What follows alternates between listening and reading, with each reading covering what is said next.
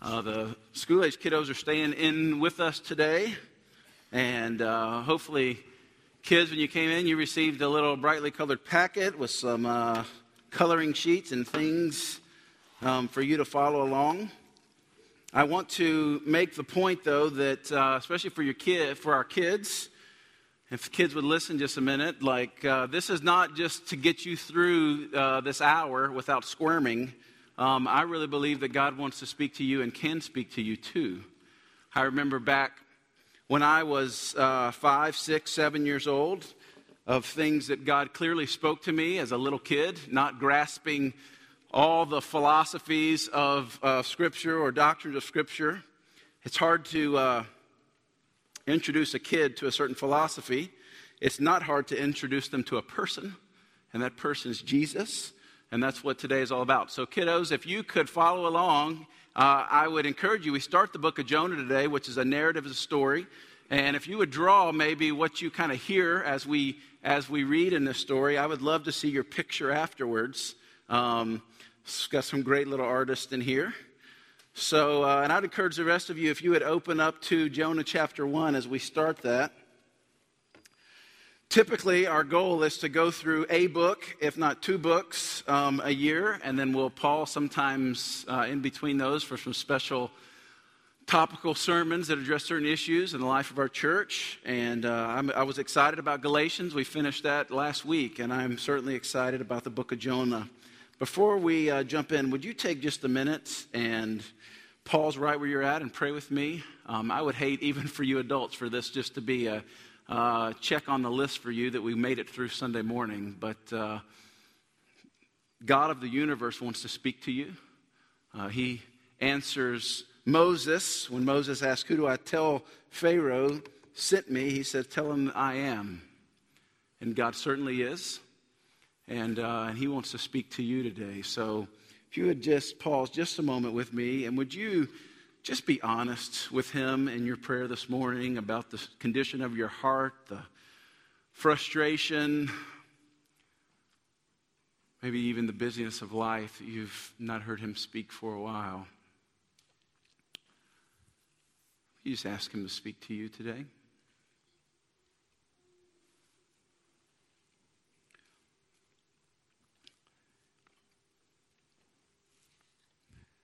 Father, you are good and awesome and faithful. You are the I am. You are the essence of life. Relationship and walk with you is what the good life really is about. And you sent Jesus to show us that very thing. He invited his followers that if we wanted life, we should follow him.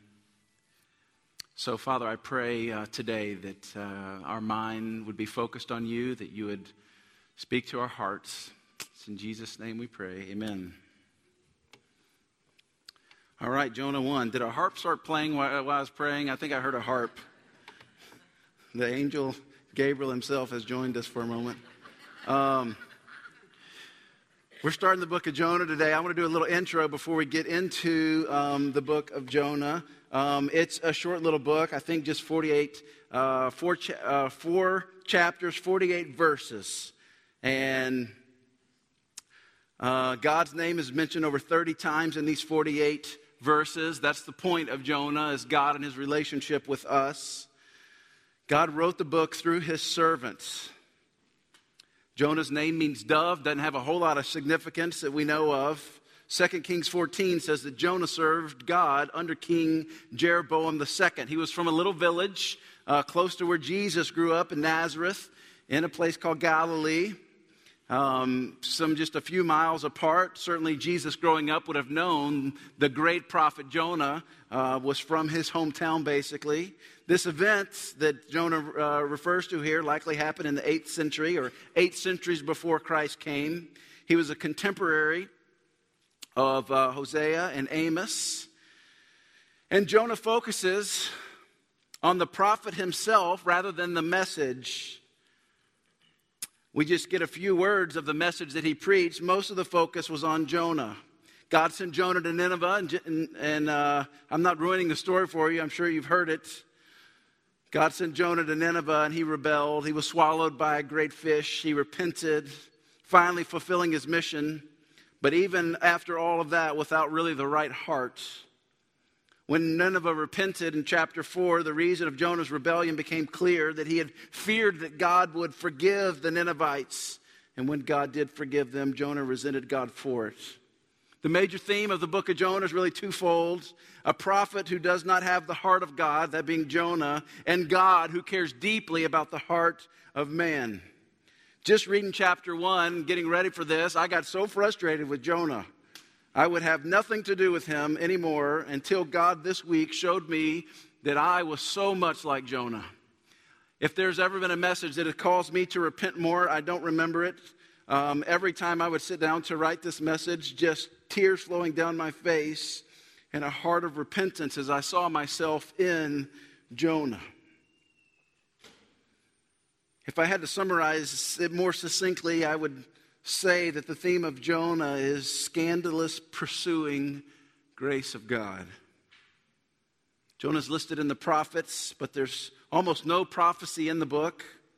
The purpose of Jonah is not information, but heart transformation. We're not getting a lecture here. We're getting invited into this story of a man's struggle with God and God's call on his life. And today, we're just going to get through the first 7 verses or so. And we see really 2 characters in this chapter 1. We see the running prophet, and we see the pursuing God. Would you read those first few verses with me, starting in chapter 1, verse 1? There's so much in these 48 verses, and we could have made this an 8 to 10 week series. We're going to try to do it in 5 weeks. Now the word of the Lord came to Jonah, the son of Amittai, saying, "Arise, go to Nineveh, that great city, and call out against it, for their evil has come up before me." But Jonah rose to flee to Tarshish from the presence of the Lord. He went down to Joppa and found the ship going to Tarshish. So he paid the fare and went down into it to go with them to Tarshish, away from the presence of the Lord. But the Lord hurled a great wind upon the sea, and there was a mighty tempest on the sea, so that the ship threatened to break up. Then the mariners were afraid and cried out. Each cried out to his own God. And they hurled the cargo that was in the ship into the sea to lighten it for them. But Jonah had gone down into the inner part of the ship and had lain down and was fast asleep. So the captain came to him and said, "What do you mean, you sleeper?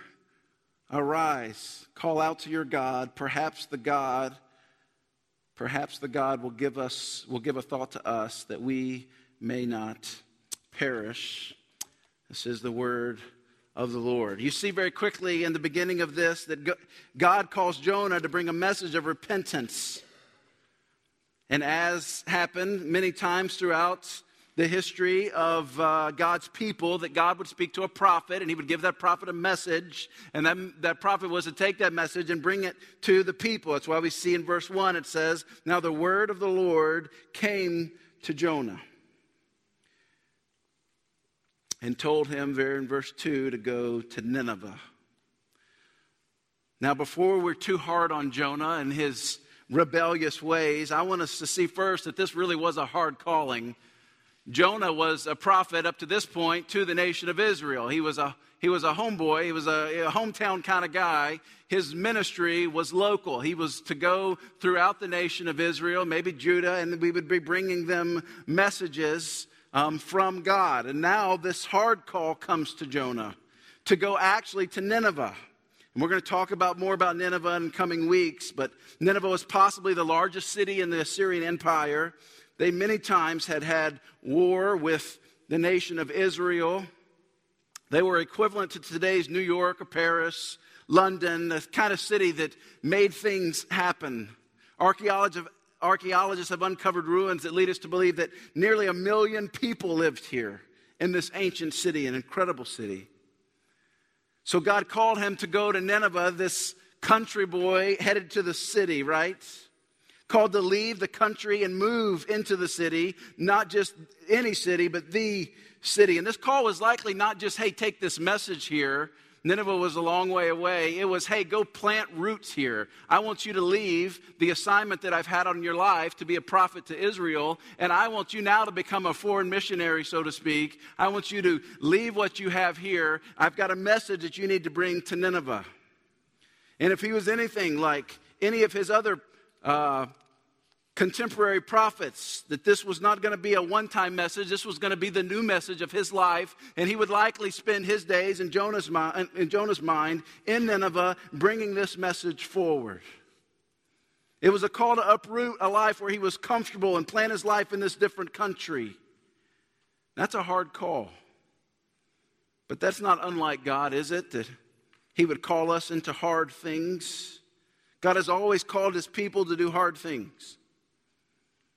I was thinking about that this week, that we want comfort, most of us, right? We want to be comfortable. We don't want conflict. We don't want pain. We don't want unfamiliar circumstances or areas. We want comfort. But most of the time, throughout all of Scripture, when God called any of his people to do anything, his call on them was a hard call. As a matter of fact, Jesus would make it very clear to say, if anyone would come after me, he must first deny himself and take up his cross. Listen, the call to follow Jesus is an extremely hard call.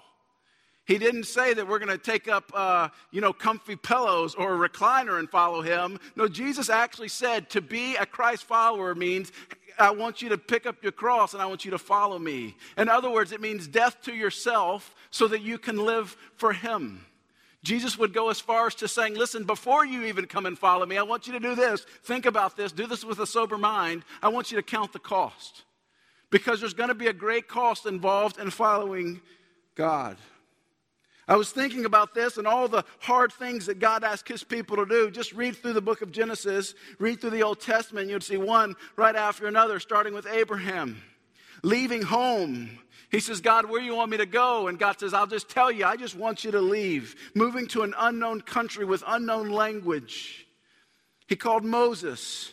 I want you to go stand in front of Pharaoh and bring about the deliverance of Israel. He called Gideon to attack the 15,000 Midianites with just 300 men. And on we could go. We could look at John the Baptist bringing a message of condemnation to Herod for stealing his brother's wife. And he was unrelenting in that message that ultimately got him killed. We could think of Mary, the very mother of Jesus, carrying the Christ child as an unmarried 14-year-old. Think of all the death of her dreams in this. All of these are hard callings.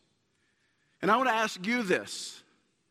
What hard thing is God calling you to? We can look at Jonah and be, man, Jonah, ridiculous, man. Just go and bring the message. Just do what God's calling you to do. But listen, if we're honest here this morning with ourselves, that God has placed a hard call upon our lives. What hard thing is God calling you to do? Maybe hard things with your money. It's not yours anyway, let me remind you. Or hard things with your time. It's not yours anyway. Hard things with the people around you. Hard things with your family. Hard things with those around you and where you work, where you play, where you live. What hard thing is God calling you? And how are you responding to the hard call of God even this morning? Let me remind us that Christianity is not defined by Sunday morning. Christianity, your walk with God, is not defined on what you do here. This is the easy call. You get to sit right in an air-conditioned building in a comfy seat or somewhat comfy seats for an hour or two. You get to sing along these great hymns of the faith that this band has practiced. This is the easy call of God. No, you know what the hard call of God looks like is how you live the rest of the week. What do you do on Tuesday? Sunday morning, that's the easy call. You shouldn't evaluate how close you are to God based on your feelings and emotions attached to Sunday's service.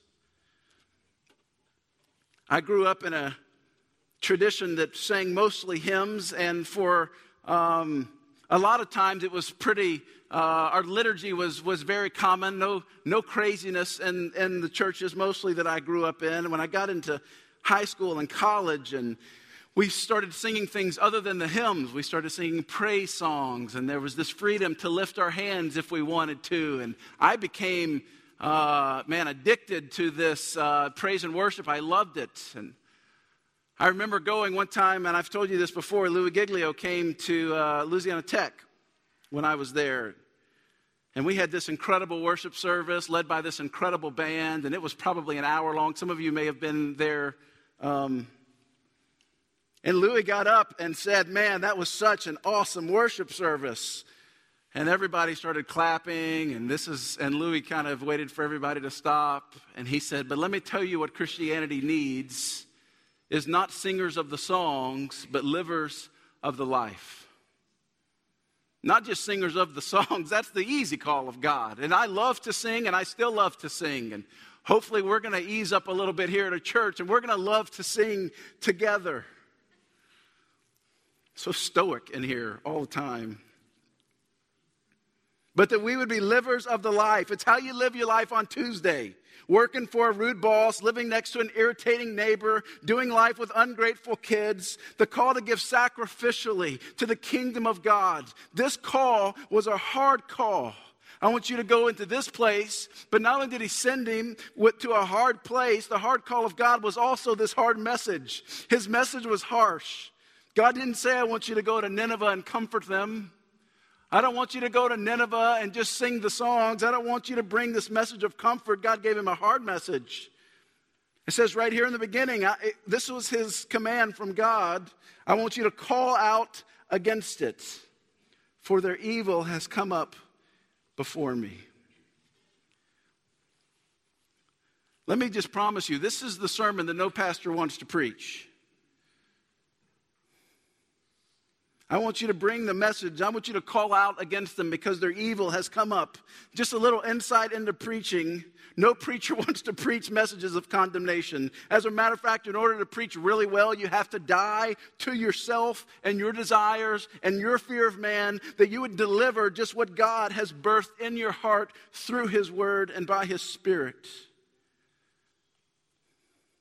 Gave him a hard message. And Jonah ran away from it. Look at the passage with me again.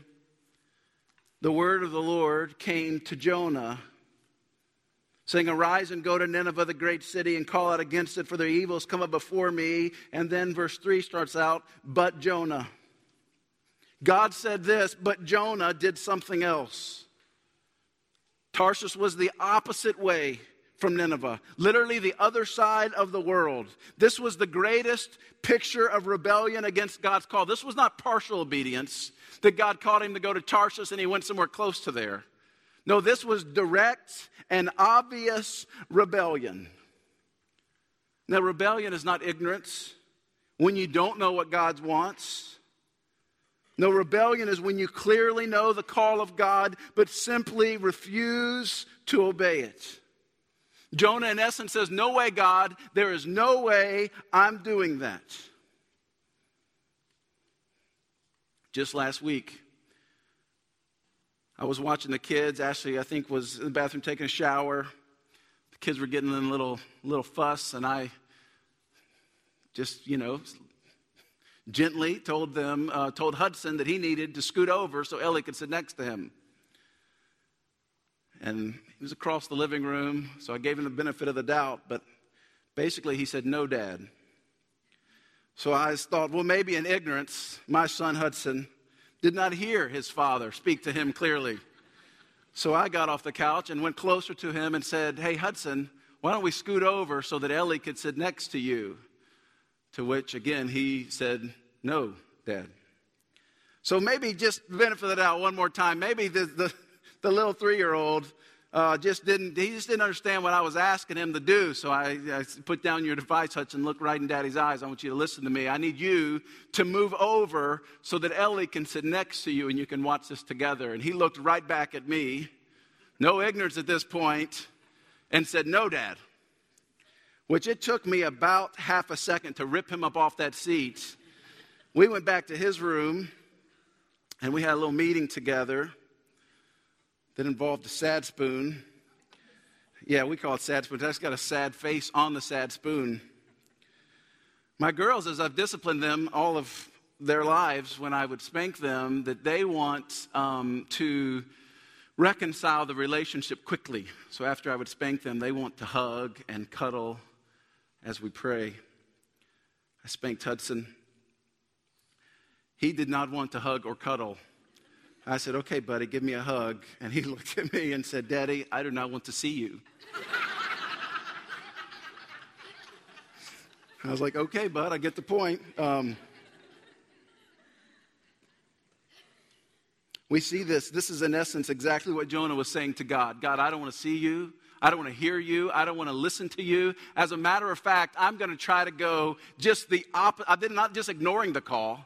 No, I'm actually going in the opposite way. This is outright rebellion to God's call on his life. This is not ignorance. This is disobedience and rebellion. And here's the point that I want us to get. One of the points here is the longer our rebellion lasts, the harder it is to get back. The longer our rebellion lasts, the harder it is to get back. Jonah just didn't decide in this day that he's going to be rebellious. As typical with most of our hearts, we start wandering. We start getting a little bit further and further away. We're ignoring the promptings of the Holy Spirit. We're not living out the call of God in our lives as we see so evident through Scripture. And that is exactly what Jonah did here. He went down to Joppa and he found a ship. I was talking with Jeff Grubbs earlier about this. And one of the phrases, it's actually in my notes, I thought this. He said, you know what? There's always a ship headed to Tarsus. Just because there's an opportunity in front of you doesn't mean it's the right thing. Ready doesn't always mean right. Now, sometimes it does. That's why you have to be so clued in to the promptings of the Spirit of God. But just because an opportunity is in front of you, I've heard people say this time and time again. Well, look, it's just all just kind of come together. But ready doesn't always mean right. Always a ship headed to Tarsus. Jonah goes to Joppa.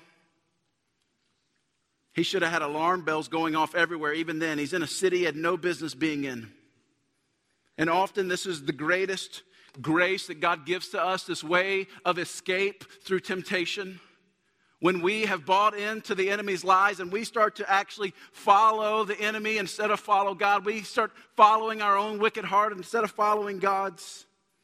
That we find ourselves in an unfamiliar place with the Spirit of God speaking to us. And our feet are taking us places they have no place in taking us. Our hands are doing things. Our eyes are looking at things that no child of God should ever participate in. And the alarm bell should be going off for Jonah. Just like they've probably, in your experience, have gone off for you. But Jonah ignores all those things. Maybe you've been in that moment in rebellion where you know you're not in the right place and you come to yourself and you think, man, what am I doing? You can still hear the Spirit of God speaking to you.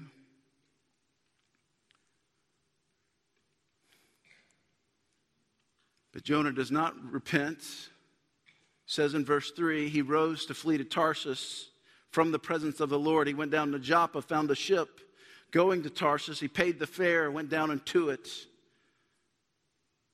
away from the presence of the Lord.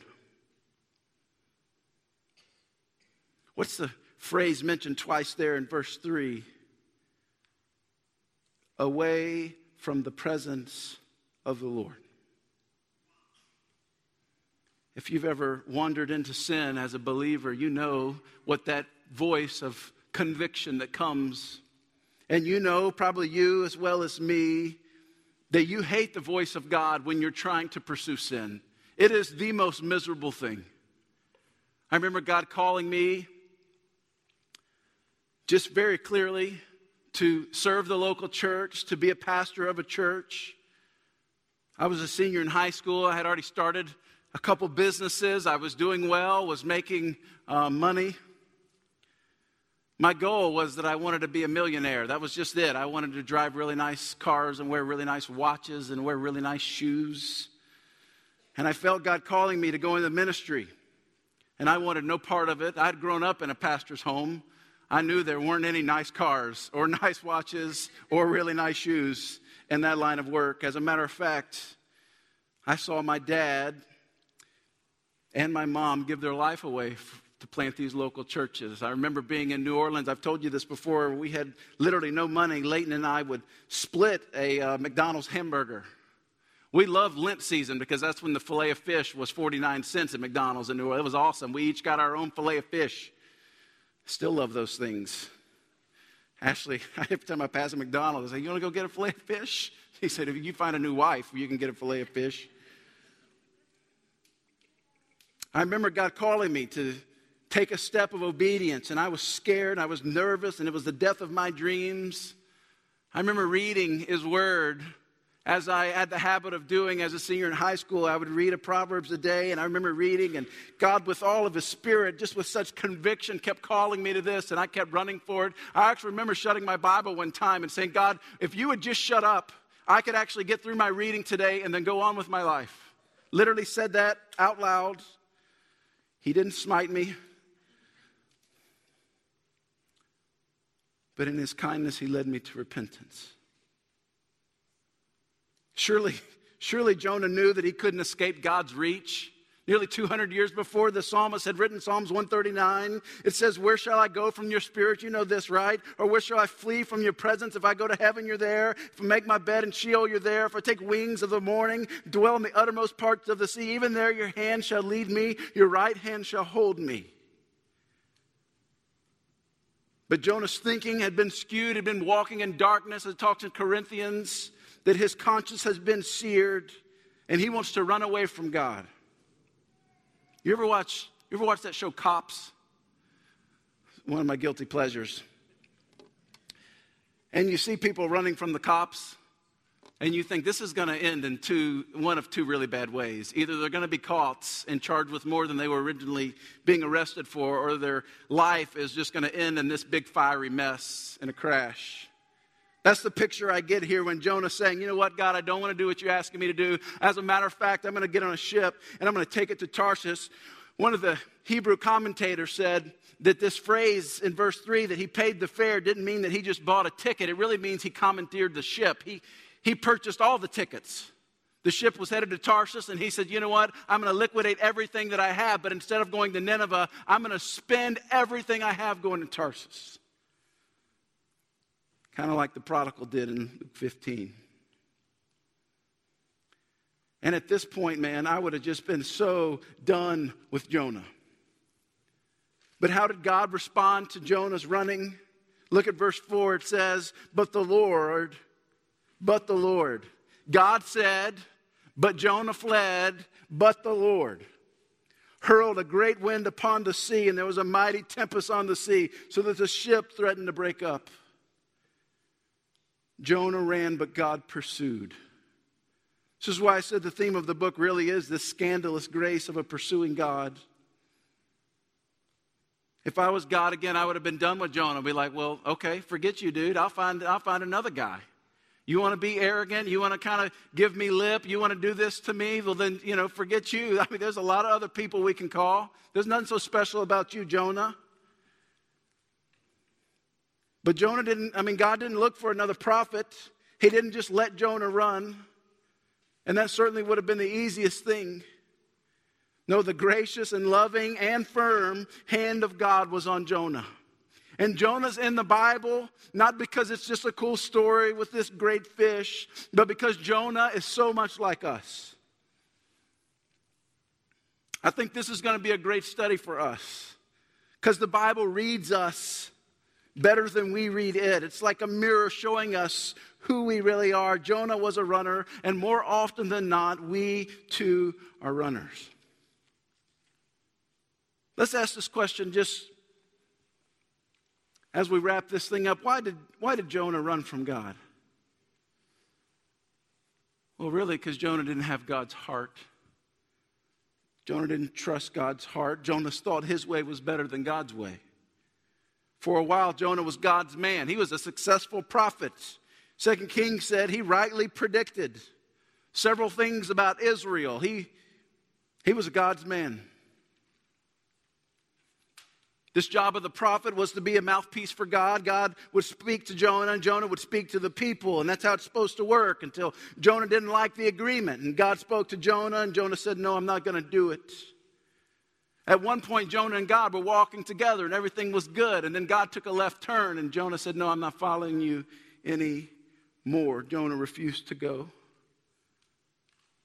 The church, part of having God's heart is to trust Him. Is to trust that His ways are best even when we don't understand them.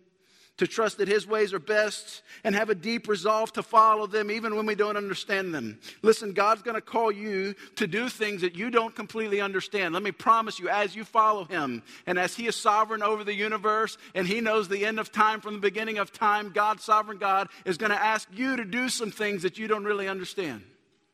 He's going to ask why they call it faith.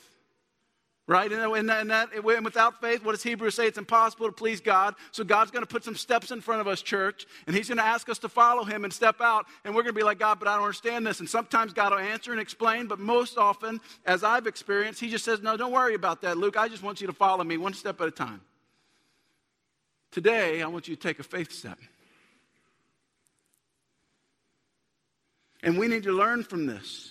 That if we don't have a deep resolve to follow God and His plans, then we're going to end up in a lot of trouble. I have to remind myself of this all the time. Luke, this is not about what you want out of life. What is God's plan for my life? What is God's plan for my marriage? What is God's plan for my finances? What is God's plan for my community group? What is God's plan for my neighbors, for my kids, for the employees that work under me or around me? Do you get that? You're just a steward of your life. And all the resources that God has entrusted you, they aren't yours. Your life isn't even yours. Let me give you a quick warning. Don't filter the call of God, the hard call of God on your life, through your plans for your life. Don't filter them.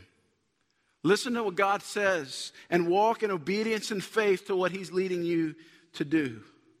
Jonah ran because he didn't trust God's heart. Jonah also ran because he didn't have a sensitivity to sin in his own life or the lives of those around him. Again, I don't think Jonah just ended up here one day. This was a slow turn away from God. This was a slow walking down a path away from God. Rebellion is planted in our hearts like a seed. It's hard to see at first. Then it begins to grow and grow and grow, and before we know it, it has changed the landscape of our life, and it's too big to cover up. Jonah was not quick to repent and confess.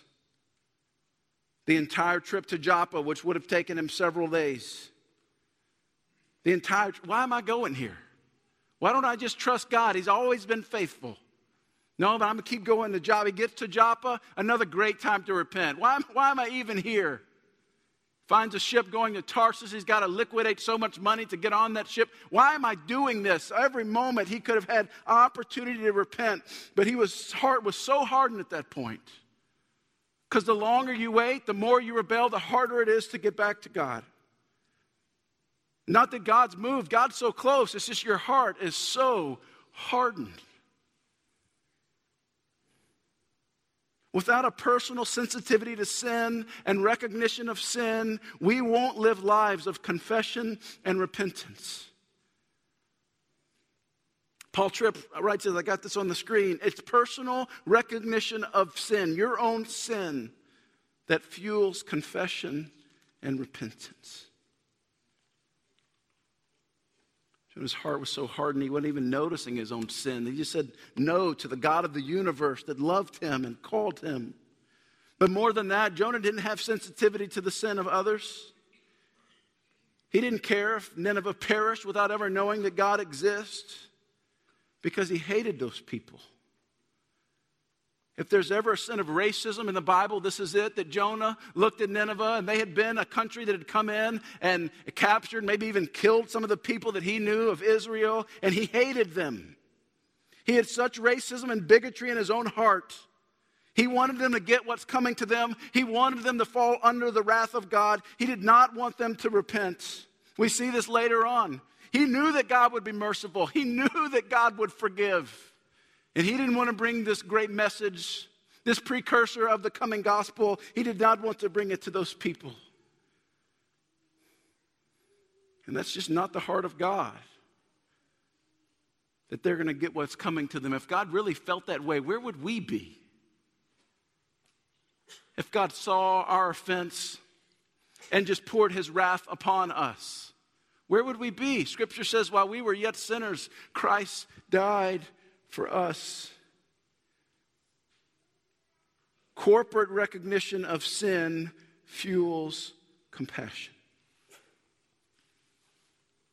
A personal recognition of sin fuels confession and repentance, but a corporate recognition of sin fuels compassion.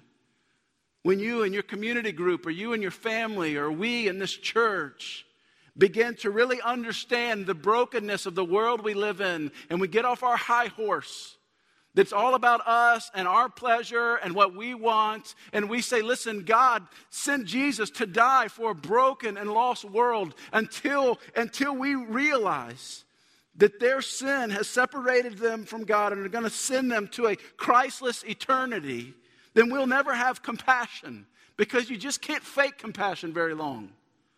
Maybe you can do it for a day or a week. The church, a corporate recognition of sin, is what fuels compassion.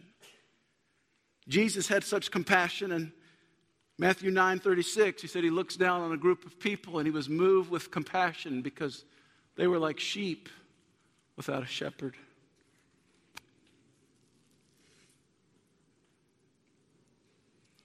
Let me wrap this up. For most of us, there's a gap between our formal theology, what we know and believe, and our functional theology, how we actually live.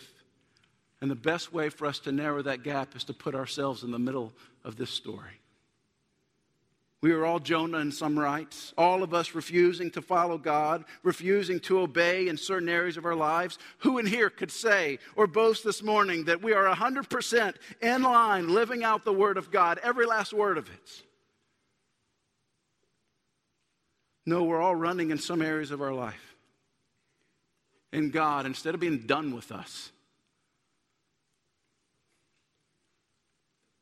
instead of his wrath leading to repentance, Scripture said his kindness is what leads us to repentance. The gracious, loving, sometimes firm hand of God is pursuing us. Now, if I could make an appeal to you this morning, quit running.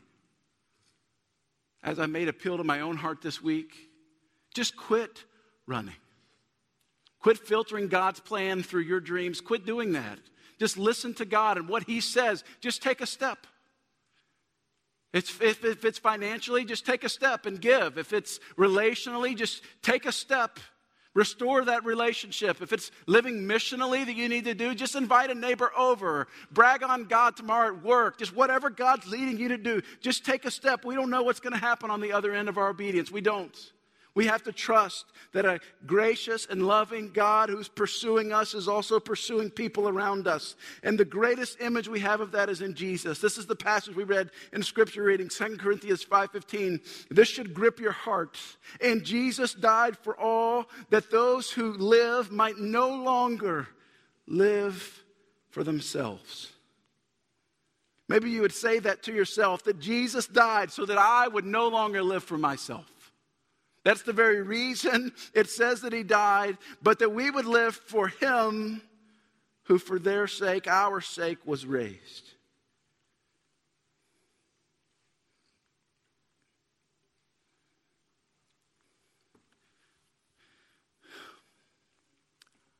I don't know what your response needs to be to God this morning, but I pray it's one of confession, repentance, and faith. We're going to take communion here in a minute. This is just this outward illustration, expression, symbol of this inward reality, this thing that really happened. For all of us who are believers in this room, that you were actually rescued out of the domain of darkness and taken into God's kingdom of light.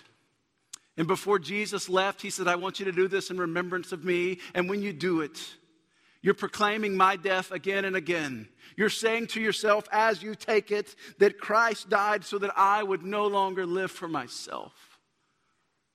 But in a similar way, I would pour my life out for others. Let me say a prayer for us.